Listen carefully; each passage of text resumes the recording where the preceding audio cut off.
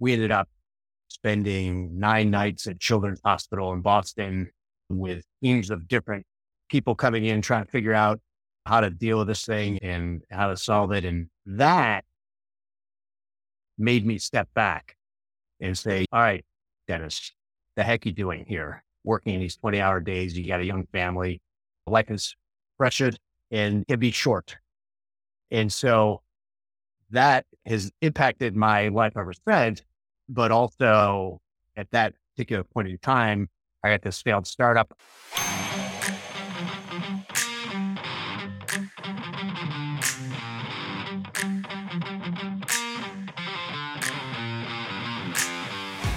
Hello, everyone. Welcome back to another episode of Seek, Go, Create. This is where we challenge traditional notions of success and explore inspiring stories of transformation. And we dig down in places like leadership, business, and ministry. Definitely going to be doing a good dive into business today. We're probably tying all that together. I'm your host, Tim Winders. I'm an executive coach, and I love getting to do what I do, which is ask questions and just talk to really cool people. We got a great guest today. Our guest is Dennis Kelly. He is the CEO of Postalytics, which is a dynamic software company in a very interesting industry specializing in direct mail automation. I'm excited to talk about that. He's got over 30 years of experience in starting and growing technology ventures. He's got a wealth of knowledge to share. Real quick, Postalytics empowers marketers to do more with less time, offering streamlined production, seamless integration in the marketing tech stack, and real-time analytics for direct mail campaigns, which I like to say I consider direct mail an old school business. So it looks like they're marrying some old school stuff with some new tech, which I love it. Dennis, welcome to Seek, Go, Create. Thank you, Tim. It's a pleasure to be here today. Excited to speak with the Seek, Go, Create audience. Yeah, I'm glad we're chatting now and going to have fun, but let's do this before we get started. We've just bumped into each other.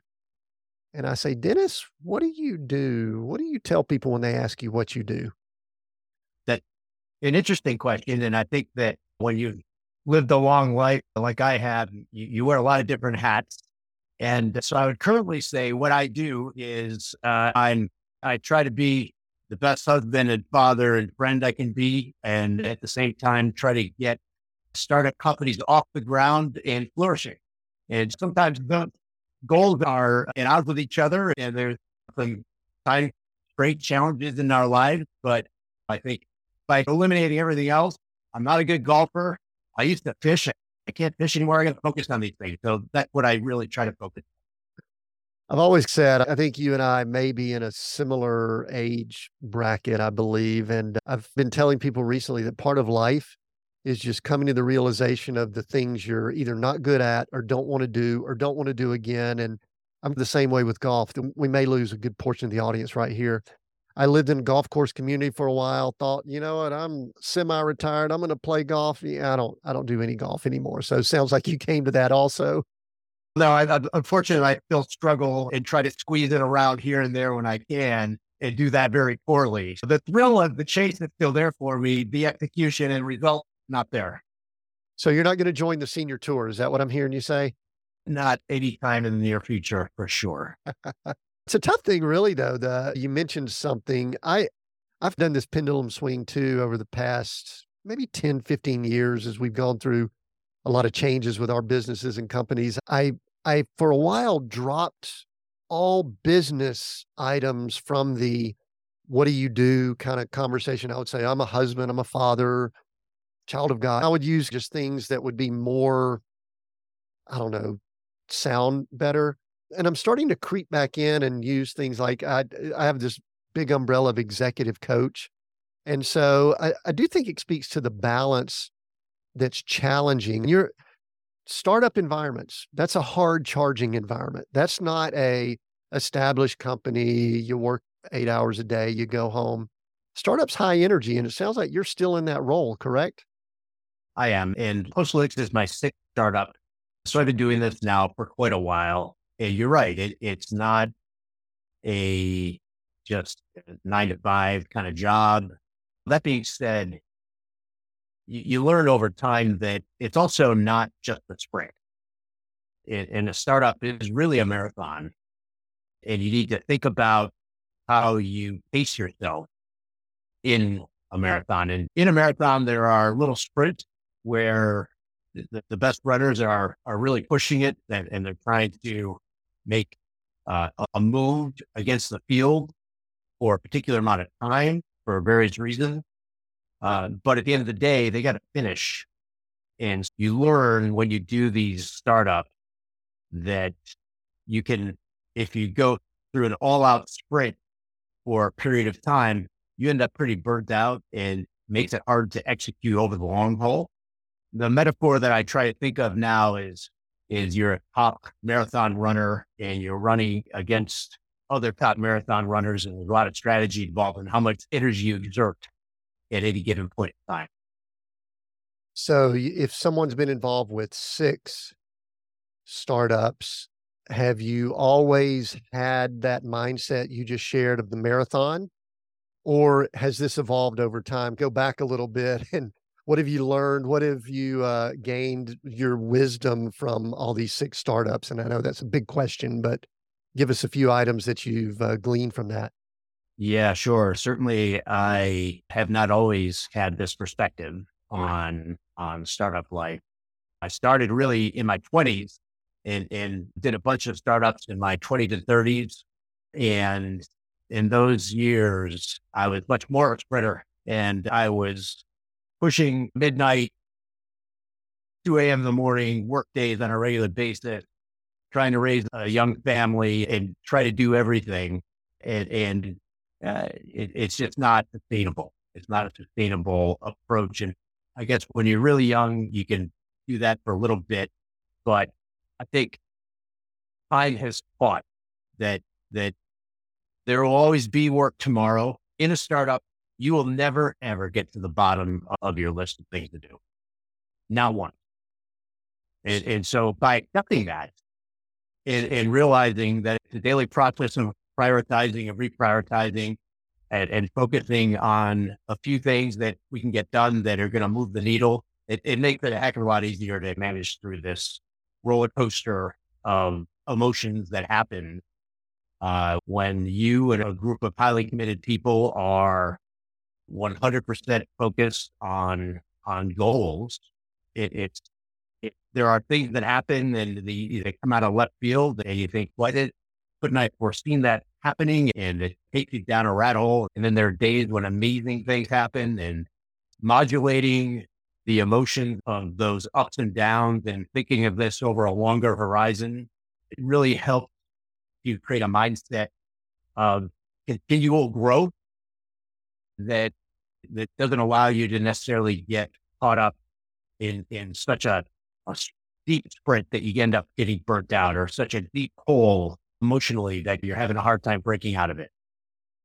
Right. I'm curious, and this is it anyway, it's just an interesting question. I've dealt with a lot of business, been around for a lot of them, worked with some myself, but were most of yours, I'll use the term bootstrap. I think you know what I mean. Was it just like, you used your funding or some close funding around it, or were there outside investors? There's a follow-up question I've got to this. You think you might know where I'm headed with this, but just give in general, what were some or all of your startups as they came along?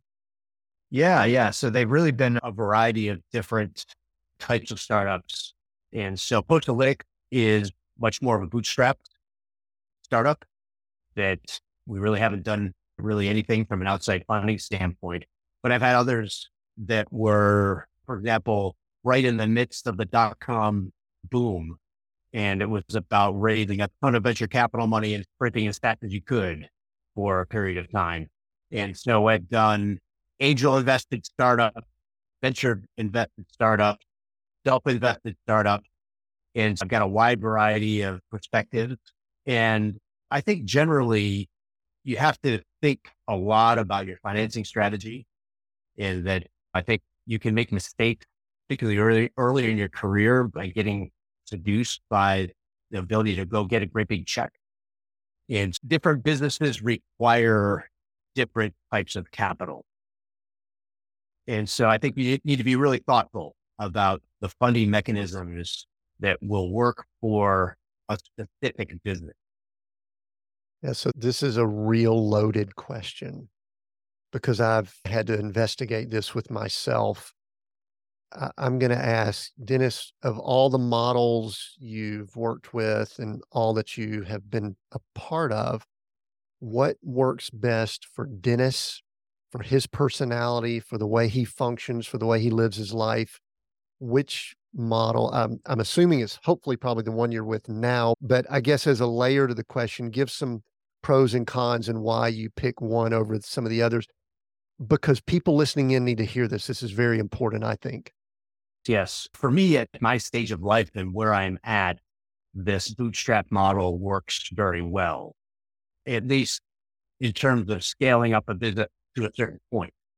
And, and, but that being said, I'm at a point in my life where, the short-term need for cash flow is less important.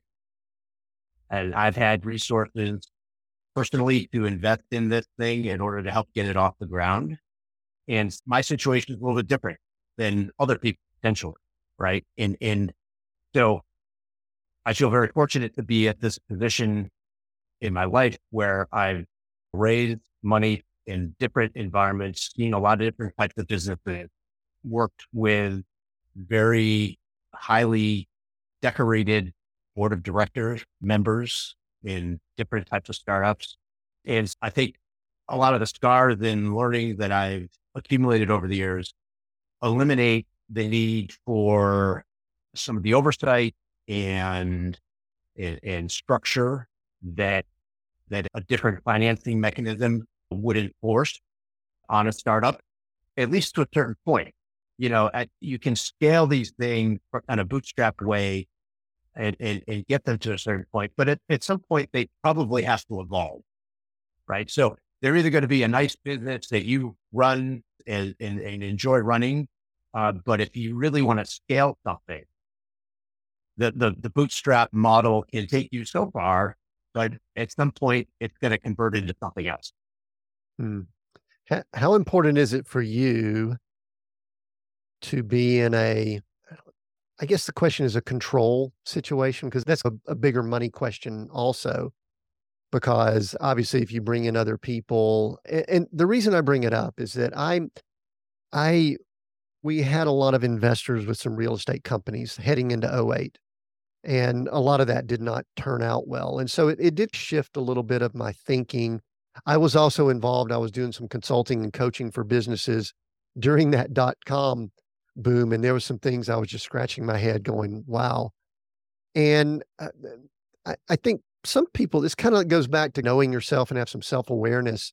What does someone's comfort level need to be with, I'm in charge, I'm running things, versus I'm running things, but there's a lot of other people or other people that are having some input, which goes into that funding mechanism. And I'll tell you where we're headed with this. We're going into the ability to be able to pivot and make a big change if you need to, but yet you've got handcuffs that may or may not keep you from doing that. So this is the direction we're going, just so you know. So how important is that control or the ability to make those decisions? Again, at this point of my life, I enjoy having a lot of autonomy, right? And myself and my partner and a few key people here can sit down and think through things and have a lot of different perspectives and choose the direction without having to go through a lot of process. I'm not spending a week every quarter preparing for the board meeting. And we're moving quickly, right? And making decisions on a daily basis. But again, with that being said, I think there are other stages of the business that really would be just due to the scope of the business and the scale of the opportunity. It probably does, it will require more structure, right? And the quarterly board meetings and then board calls, and then dealing with the analysts of the investors, the junior folks that are looking for regular updates on stuff. There's a whole nother layer of management that goes into having professional investors involved in your business. And at other points in my life and other businesses, that really is what was necessary right from the beginning. And so you've got to calibrate your expectations around your ability to just make decisions and move without selling this to a broader audience and moving all the stakeholders along with you. And I'm not, it's not like my approach to business is that of a dictator where I decide everything and I tell everybody what they're going to be doing every day. I prefer a much more collaborative environment, but I'd rather do that, at least in the early stages of business, with folks who are very close to it and rely on some third parties for some thought leadership and assistance and looking at it from another angle, but really be able to manage those interactions and I see fit as opposed to more of a external structure. Yeah, that makes a lot of sense because the thing that I really love about having a conversation with someone who is, I'll use the term mature. We don't use the word older here, but we'll use the word mature. Is that I think maturity is when you start realizing the environments, the areas, the businesses, the situations that you thrive in, that I'll use the term nourish your soul versus things like I love where you talked about early on in your career where you were probably working 20-hour days. I did similar. I always joke with people during the 90s. I think I slept about 4 hours a night, maybe. And I was proud of it, was the problem. I like boasted about it. And now I'm going, I wish I had a few of those sleep hours back. I think part of it is just the journey that we go on, which I don't want to spend a ton of time on this, but I'd love to go over a little bit of your journey to get up to where we are with Postalytics here. Because anytime someone says they've been through six startups and I've read through, they are varying. They have a wide scope. So as succinct, but I may slow you down along the way. Walk through Dennis's journey coming out of school. Sounds like you jumped right into startup world and just went from there, correct? Pretty quickly. I get out of college, moved to New York for my first job, which was actually with Prudential Insurance. And I was in a wonderful training program at Prudential Insurance. It was 6 months in the classroom and moving around to different segments of their, what they call their group insurance business, which is health insurance that they were selling. And at the time, Prudential was the largest insurance company in the world. And it was a major player in the healthcare space and really rolling out HMOs for the very first time in the 1980s, at least on the East Coast. And so the part of that and trained on underwriting and marketing and sales, ended up in a sales office, reported to a wonderful leader there, former Air Force colonel who had built a great sales office in New York. And then I learned how to sell. I was selling health insurance, knocking on doors, trying to build relationships. And so great lessons. I would tell anybody if you want to learn how to sell, go to New York and start knocking on doors and you'll learn how to sell. And you'll learn that rejection is not personal, right? It's part of the game. And it may come with a little extra flair when you're in New York every day. So great experience there, but big company, lots of layers of everything. And after a couple of years, I really felt like, I want to get a little more control over my destiny. And a buddy from college and his brother were starting up a computer company up here in the Boston area. And so they needed a sales guy. So I quit my job, took a huge pay cut and jumped into this really early stage company that ended up shifting 100 times before I figured out what to do with it. And this was a computer company in what year? This is 1989. Yes. And right before the explosion of PCs, and which ended up being something very important for us, there was a general shift in computing, in the computing platform that occurred from these, what were called mini computers. I call them ironically named mini computers because they're the size of my desk, and to the PC world. And when that happened, the cost footprint of selling the solution that we had at this company plummeted and our potential market loaded. And so by taking advantage of that shift in computing platform, this business was able to take off. And it became a fundamental reason why it had explosive growth. And we had a great outcome for that first startup that I was involved in. Just right place, right time.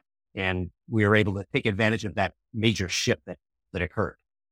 I was just And curious about the years there because some people listening in will go, okay, computer business, not realizing what really the 80s were for computers and the shifts and the change. I mean, that's when pretty much Apple and other places even came to be. In the early 80s, we did not have computers on our desk. By the end of the 80s, we all did. And yes, back in the Stone Age, we'll go ahead and say back there, yeah, we didn't even have cell phones back then. exactly. So where did that go from there then, Dennis? What was the transition Yeah, after that? we sold that business, made a little bit of dough. And then right at the very beginning of the .com era, I'd left the company that acquired the Genesis, which is the first startup, after running sales for a while, put some time out at home, casting around, looking for the next thing, and connected up with a guy that had some similar thoughts. And we launched a company called anyday.com, which was one of the very first web-based calendar and scheduling. And so if you use Google Calendar today, it's essentially a knockoff of what we built back in 1997, 1998, really early internet.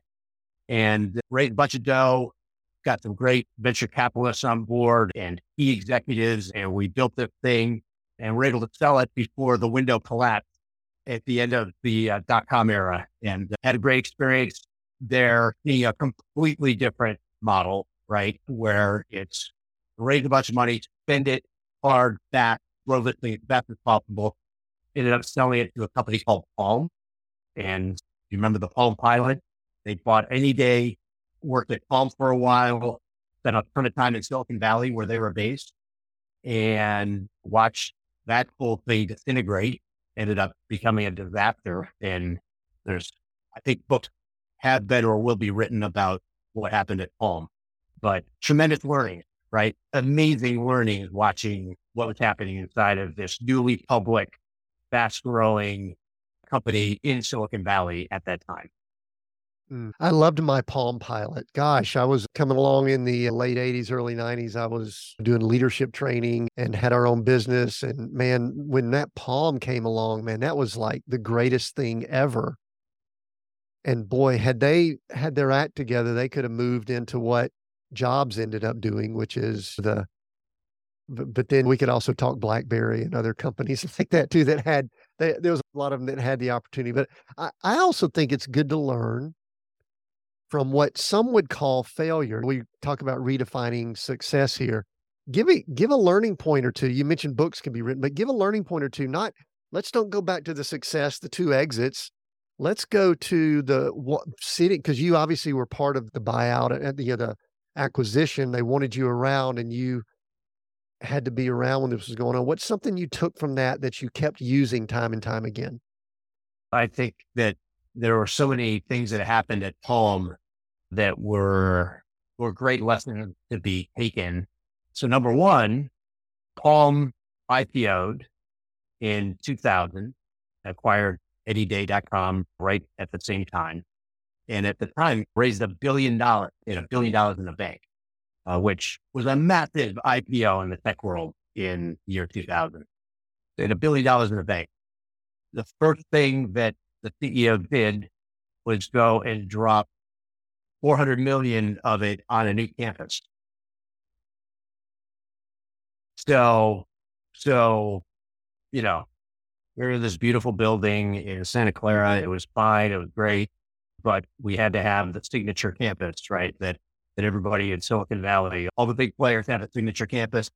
We had to have one. So there goes more than half of the money is like out the door immediately. Not anticipating maybe there'll be a downturn at any point in time. We play that little cushion. But so that was one, right? Like, my goodness, don't get caught up in all of the symbols of success but I think even more fundamentally, the management of Palm was not able to get out of its own way. There was too much kind of fighting about the soul of Palm and whether or not the existing world that was Palm, the developer community, the ecosystem around it could ever transition into something other than what it was, other than making incremental changes. They were afraid to kill the golden goose that they had with real innovation. And the original founders of Palm ended up getting out and started Handspring, which used the Palm operating system, but turned it into a phone, right? But it was underfunded and it was a bad time to be starting this thing. And it was really that inability to make a tough call on your core product and try to build something that would eventually make that thing die. That was Palm's real failing as an organization. And really taking that and absorbing that knowledge was so important for me. And so then I left Palm, ended up jumping into a Palm ecosystem startup that had built some software in the Palm environment. It was selling to big corporations, to the enterprise, selling mobile software for managing workforces that were out in the field doing work. And so the most painful lesson of my career came as a result of this company. This is the one company that completely failed that I had started, or I didn't start, but I was CEO of. This company failed, went out of business, everybody lost their money. And so I was hired to come in. I'm coming from Palm, and so I know the environment. I know mobile computing, at least as it was at that time. And I worked with the CFO. We put together a business model that called for, we'll say, $2 million of investment. It would take us out 5 years. And so I showed up at a great big venture firm. I had a deep relationship with great success committee day in the back pocket. And I sat down in the conference room with an associate who said to me, "Hey, Dennis, I looked at your deck, I looked at your presentation. You can walk out of here today with financing, except for one thing. We need you to not take $2 million. We need you to take $8 million. And because we don't want to write a small check, we want to write a big check. And if you can massage your numbers and make that work, you'll get a commitment today and you're done. You can get off the road, you can get back to work, you can get back to your heads down building this company." Young CEO, sales guy by training. I'm sitting in the conference room. I have a few minutes to make a decision. I said, yes. Close the deal, figure it out later, get the deal done. So I took our spreadsheets and projections, changed everything to take $8 million to spend all of that, and then have sales numbers that are spiking quickly to support this entire model. Sold it, got the $8 million, and then the business was not ready to spend money that quickly by any means. Sales were not nearly enough to support the model that we had created. And so that decision to let easy money or let a financing strategy dictate my business strategy was the single most painful lesson that I've learned along the way. Yeah, and money, what a temptation too. Because isn't that, this is where we pick apart what success, isn't more money always the answer? See, I'm disagreeing with myself right now. So you're really saying more money is not always the answer, right? It is not. It was not the right money for that business at that time. And this is, think about this. This is at the very beginning of the mobile computing market. And we had software that made it super easy to create mobile apps. How many mobile apps can we think of now? There's untold millions of mobile apps. We had software that you could drag and drop and create a mobile app quickly and easily. It could work whether you had a cell phone connection or not have a cell phone connection, like crazy. But it was early, right? And so the use cases they're not as broad. And yet I was tempted by that big number and by working with people that he was already pre-existing relationship with, and it was easy. And we figured out would make it work. Not really. When you take money, you are laying a foundation for your business.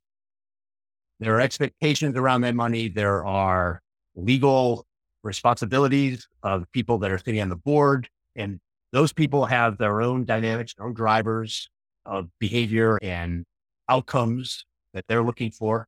It is so important to find the right financing for your business at the particular point in time that you are in, as opposed to allowing your thinking about the business to be structured by the capital that's easily available. Hey there. This is your host, Tim Winders, and I want to pause this interview for a minute and ask you a question. Are you feeling stuck? Maybe it's in your business, maybe it's in your leadership style, or maybe you just can't put your finger on it. Trust me, I've been there. I'm a faith-driven executive coach, and I can help you get unstuck. How? Well, I bring to the table not just over 30 years of experience, but also a unique blend of skills like strategic thinking, relationship building, and a dash of marketing wizardry. And if you are here, you know I'm not afraid to ask the tough questions. Don't believe I can help you grow? Just ask my clients that tripled their annual gross revenues in 2 years after coaching with me, or the clients that increased revenue 67% in just a year. So if you're ready to take the next step in your leadership journey, book a free discovery call with me at timwinders.com/coaching. That's timwinders.com/coaching. TIMWINDERS.com/coaching. Take a look at that page, scroll to the bottom, and you could book a time right on my calendar. Let's unlock your potential together. I look forward to speaking with you. Now, let's get back to Seek, Go, Create. Right. Hey, Dennis, at what point, and I don't think it was just now here on the podcast, at what point did you realize you may have made a mistake? And what did that do for you internally? What were you like going, uh-oh, what do we do now? Or did you realize that? Sometimes we have this optimism, and really startup and business people really do. We sometimes are overly optimistic and think, okay, we could sell our way out of it, or we can grind our way out of something like that. But at what point, there was a time that you went, uh-oh, when was that? And tell me more about that time. Yeah. So within 6 months, we had hired some really good people, really good salespeople, sales management, marketing people. And when it became clear that the pipeline was not developing as quickly as it would need to in order to support the revenue that we were expecting to come in the next year, it became clear that we had overextended ourselves. But at that point, I had sold this thing. I had bought into it. I brought all these people on board to support the vision, and having that conversation at the board level about, hey, this is not the short-term thing. Change the people, right? If the results aren't there, change the people, right? It didn't work. It was a fundamental issue, not a people issue. So it crept in fairly early, and we did our best to make something of it, but ultimately it was a failure. And so scars and lessons, but you learn more from difficult times than from easy times, in my belief. So a quick recap. I love what you brought up with Handspring. What I heard there was that they got to a point where they had something good, but they were protecting what they had instead of looking at new opportunities. And then I love the example that you just brought up. It's like more money is not always the answer. And it goes back to the conversation we had earlier, where it's okay, I don't want to say there's strings attached, but there's stipulations when you do things like that. And that was a great lesson. All right. So now we're getting closer to this business that you've got now, which is fascinating me. I look forward to it. But is there a step or two we're missing in between? Or are we getting close to getting this one started? We're getting close. I'll just quickly touch it. So from there, took some time off and then jumped into a retail startup, believe it or not. And so I've involved in building out retail stores in the mobile space. It's been living in mobile there for quite some time. I had a lot of thoughts, a lot of ideas. I had a partner. We built that company and we had about 50 stores in 3 states. Ended up selling that and had a nice outcome there. And then back in 2013, I reconnected with this brilliant software architect who I had known through Anyday and some of the other subsequent startups. And it turns out he moved a couple of towns away. And he said, "Hey, check out this side gig I got going." He had a business and he wanted to do a direct mail campaign to promote an event. So he was working on that direct mail campaign and saw, there's not a lot of tools to help me capture interest when somebody responds. There's not an easy way to do that. And then talk to the printer. They seem really old school. So he built some software that he could be a part of the direct mail process and surround it with landing pages and then email marketing and some other things. And he had some early customers and say, "Hey, you got to take a look at it." So I thought at this point, 2013, I'm like, direct mail, isn't that on the way out? Isn't it dead? But then you dig a little more and yeah, it's certainly not the primary step marketing channel for a lot of companies anymore, but it's still a $40 billion a year industry in the US. So great big old legacy marketing channel. And nobody in Silicon Valley is paying any attention. So very underinvested in from a technology standpoint and sounds like an opportunity. And that's really what led to the launch of Boynet. Yeah, let me pause you 1 second. I want to, you and I are of the generation where when we start hearing a lot of things that are popular in the world today about being vulnerable and things like that, we're like, yeah, we don't like to share that. But I would like to know, is there anything you could share about your mental state going from what we'll call a failure? We'll call it a failure. I've really come to really say that they're learning experiences. But were you gun shy at all? Did you lose a little bit of your, as Austin Powers would say, any of your mojo? Were you wondering if you still had it? Talk to me a little bit about that. We don't have to have a therapy session here. I'm not saying we're going to go into, I don't have any tissues or anything, Dennis, but I do, because I realized I had to really do some reflection on, I lost a little swagger, but I needed to lose a little bit, but I didn't need to lose it entirely. So what was going on with you mentally as you were going through that time off and then this next thing came along? I think there's an important thing that happened in that failed startup as well. My wife and I had our second child. Our daughter was 9 years old at that time. And I'm hard charging, trying to make this startup a success, despite all the things that became apparent that was not going to be successful. I was trying to prop it up, working his tail off. And my daughter ended up with a massive infection in her brain and an abscess, actually, the size of a golf ball on her brain.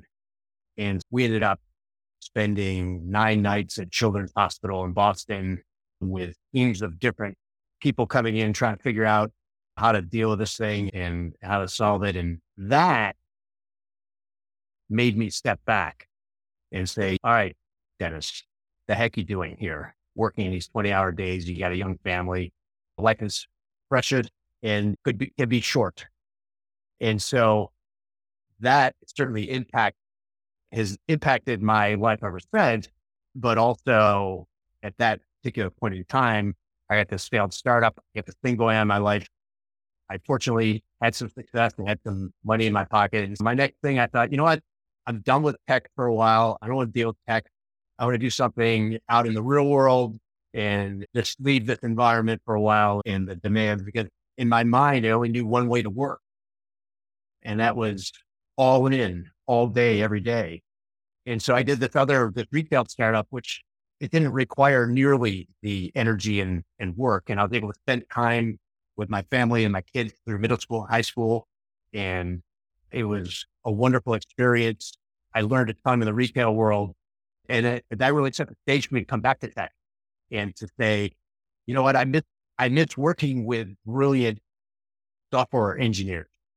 And there's so many amazing people in the tech world that if I structure this the right way, I can have a little bit more balance between the old dentist and then a more sustainable way to think about a long-term growth model for the tech-based startup. Yeah, that's that redefining success that we like to drill down on here. You're still, you still have the skills and all that, but the mindset shift is different. And I do want to say this, we always look for little clips and sound bites to pull from this. We've got Dennis Kelly saying that the tech world is not the real world, that you're going to go work out in the real world on that little blip there. Hopefully we won't have to flip that out. So you were in this fake world, you went to the real world, and then you went back to the tech world. So we're where I really want to be, because this is like a cool story. And I love the merging of this legacy business. I sometimes word it old school. I hope that's not a bad thing. Legacy sounds better. Direct mail. I've spent some time doing quite a bit of direct mail myself, but I love kind of the progression here. So bring us up to speed. Tell us what was going on there early on, and then how that pivoted or transitioned or whatever went on there. Yeah. So my business partner started this little app called BoingNet that you could sell to people that are in the direct mail production world. So we're selling to printers, selling to agencies, and the software would surround a direct mail campaign with digital elements, landing pages, microsite, email marketing, text messaging. And hey, I'm helping people do the direct mail, but I can sell all these other things along with it, right? We thought this is a no-brainer. Great way to bridge the direct mail world, bring it into the 21st century. And we built some great software. Sales were low, longer sales cycles than I guess we had anticipated, required a lot of professional services. And it was going okay, but it wasn't really matching our expectations, or certainly the pace of growth going on in the marketing tech world, right? And so after a couple of years and having gone through the experience before, we said, you know what, the fundamental problem, we're selling to the wrong people. We're trying to sell a technology solution to people that don't want to buy technology.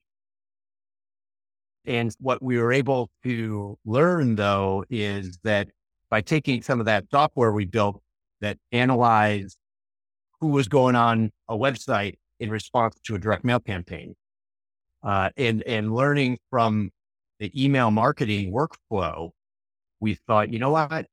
If we go solve, the bigger problem is that direct mail is too hard to do. The direct mail is not connected to the marketing tech stack. And we already have some analytics. So if we go solve these other problems and start selling directly to marketing teams, a solution that will help them deploy direct mail in minutes instead of weeks, and make direct mail sit right alongside their email marketing and their digital marketing, right inside of their CRM and marketing automation tool, and then have those detailed analytics about what's happening in a direct mail campaign that are new and unique, then that's a much bigger market. And so that really formed the basis of our pivot from BoingNet to Postalytics in 2017. And then Postalytics has been a great growth story ever since, where we've been growing between 60 and 80% annually from year one.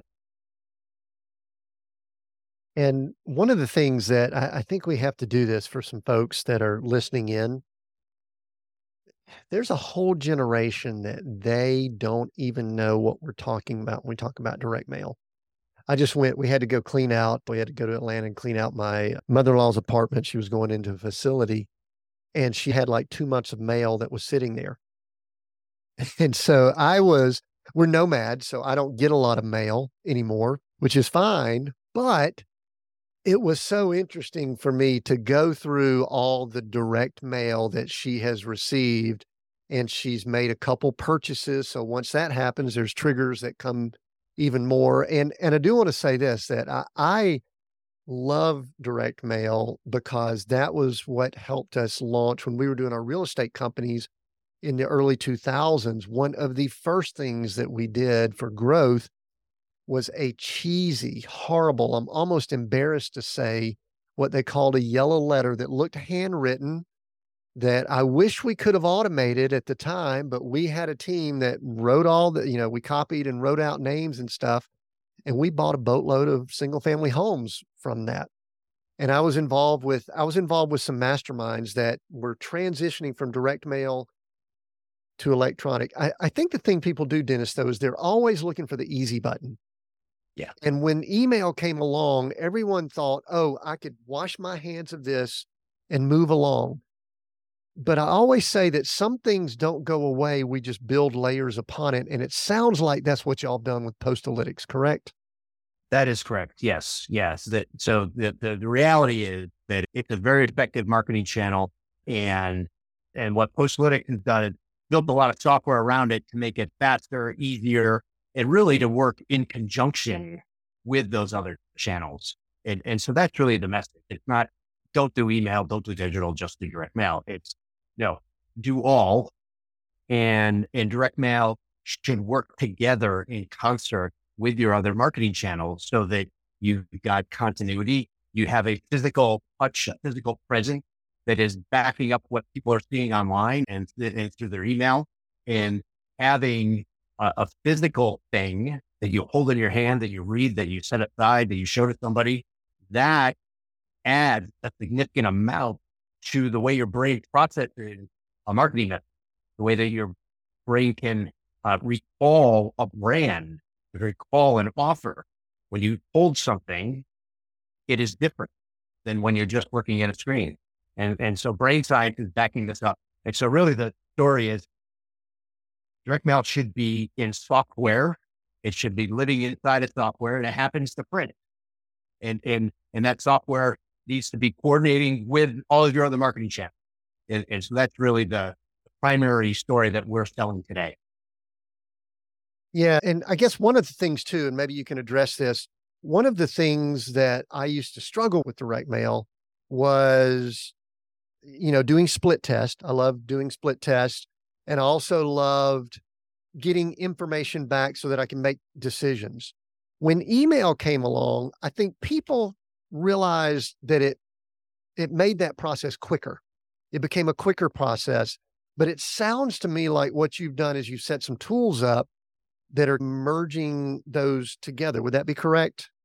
That's right. So we've created tools that enable a marketer to understand exactly where their mail is in the creation and the delivery process by tapping into some little known tools that the U.S. Postal Service offers on the back end. We're actually able to track a piece of mail through the entire delivery process. And so we're able to see exactly where your mail is. And then we've embedded tools that came from the original BoyNet product that allow you to create unique URLs for each recipient. And those URLs may be printed as full URL, or they may be represented as QR codes. And as we know, what happened with the use of QR codes since the pandemic, everything's exploded. And so it's become a very accessible way for marketers to help people leap from the physical world to the digital world. And so now 70% of our campaigns have these personalized QR codes on them, and people hit that QR code and all of a sudden, hey, I know this is Tim Winters from this particular piece of mail from this campaign. And here's when his mail is delivered. Here's where he hit the QR code. Here's where he went online. And then we're able to package all that up and communicate back to the CRM to say, hey, CRM, Tim is online right now. Here's what he's looking at. Here's where it came from. And you may want to trigger an email to go out right away. You may want to trigger a sales rep to pick up the phone. So making that data surrounding the direct mail delivery and response actionable and able to easier analyze to see what's working from a testing standpoint. It's been a huge innovation. Yeah, that's good. I want to ask in just a moment about the type of people that are utilizing Postalytics and the type of people that should be. But there's one more decision type question I want to ask you that we went over fairly quickly, and that was the transition from the BoingNet to Postalytics. I think a lot of people need to have the awareness to make business pivots, decisions, and things like that. Because what you did, if I'm getting this correctly, you had a business, a tool that you had made some adjustments to the tool, but you thought there was one customer group, people that did the printing and all that, I think is what I heard you say, Mhm. instead of the people that consumed the printing and used it. And I don't know that people really recognize what a big pivot that was. How hard was it to do that? Did you just wake up one morning and you talked to the partners and said, "Hey, listen, we need to do this"? What was just a little bit of that process? Because at some point you started getting some clues. It's not working. What do we do? You're 100% right. And so while we're struggling through why isn't this taking off the way we thought, we started actually hearing from potential customers of Postalytics knocking on our door and say, "Hey guys, you appear to be living in this space between digital and direct mail.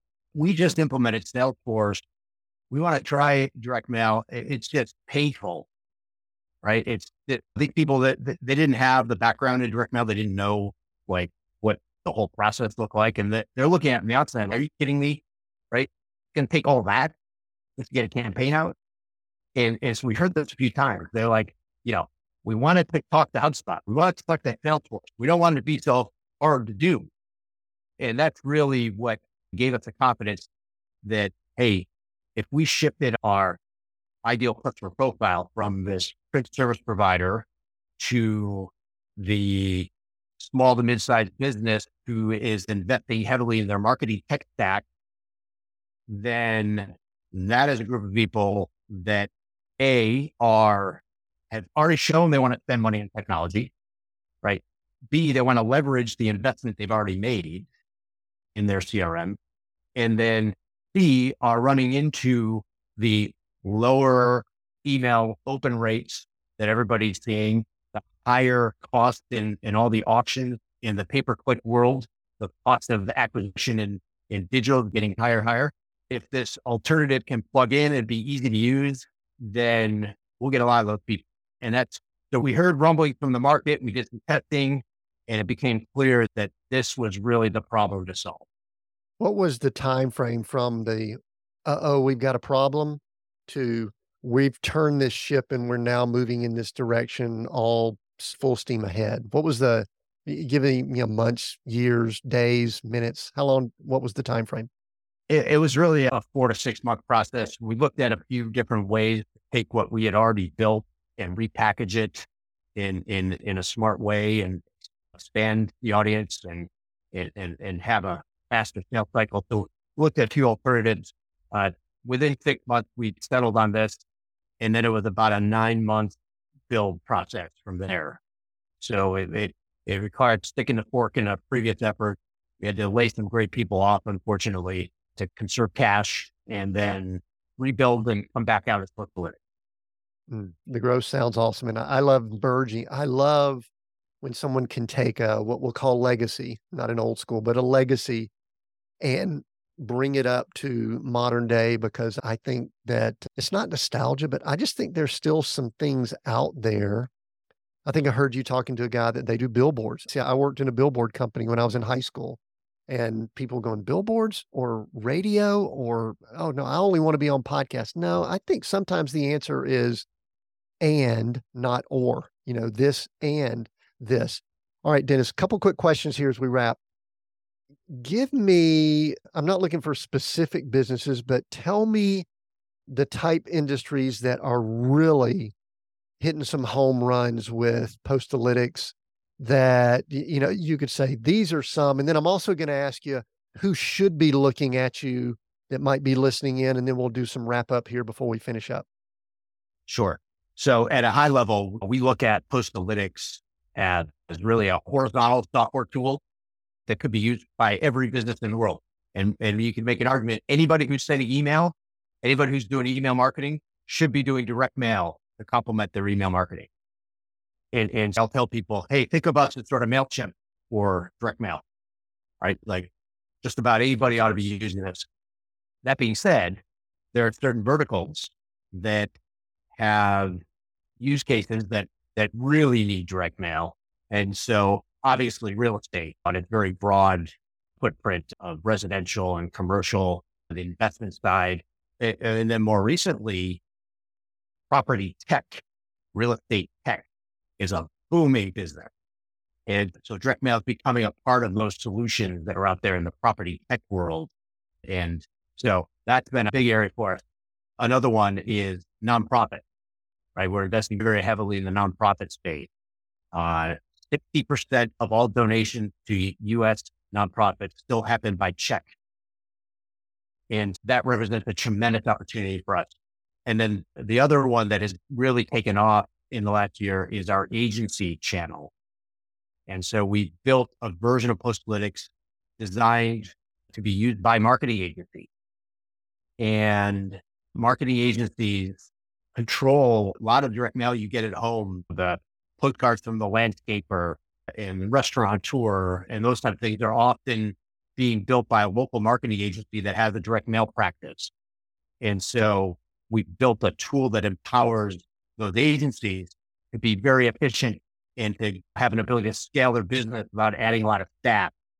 And so some of those verticals are really areas of concentration, but we view the opportunity as very horizontal. Yeah, I mean, I'm sitting here thinking about somebody who owns a pizza restaurant, someone who owns a local business. I'm assuming that the way the pricing structures are, it still makes sense for them to do some work with you guys. All the way up, I think y'all said small to medium. I think there's so much opportunity. And I do think that if there's a business owner listening in, they've listened this far, I think they at least need to check it out if they've never done some things, or they've done some things and they just didn't like the way it worked in direct mail. So where can people go if they're just intrigued, they want to get more information, they want to connect with you, they want to ask you more, whatever? Where do you want to send people? And then I've got one more question here that we'll wrap up with, Dennis. So where can people go if they just say, you know what, I need some more info? Sure. So probably two places. First would be our website, postalytics.com. And we invest very heavily in the website, tons of great content, thought leadership, how to do direct mail, how to do it with automation, tremendous amount of content there that we've developed. And so that's postalytics.com, postalytics.com. And then secondly is LinkedIn. Both the company, Postalytics, and myself, and from another channel standpoint, if you're a LinkedIn person, hook up with us there, follow the company, connect with me, and I'm super happy to interact and work together with folks through LinkedIn. Excellent. For those that are checking out the notes, we'll attempt to put those links down in the notes. So Dennis, man, I love this conversation. We are Seek, Go, Create. That's our title. I'm going to let you pick one of those words over the other two as my last question, and why. Seek, go, or create? Which one do you choose? I'm probably a create guy. I like to build businesses from scratch. I like to be involved in the very beginning of them. And so I think that create is the word that resonates most with me. Yeah, excellent. Dennis Kelly, thank you. Postalytics, y'all go check them out. I think that's valuable for a lot of leaders and business owners just to know more about direct mail. This conversation has been awesome. I've loved going from the transition and all the evolution that I think Dennis has had. I think it's been valuable for us to listen and learn with that. We have new episodes here every Monday at Seek, Go, Create. Until next time, continue being all that you were created to be.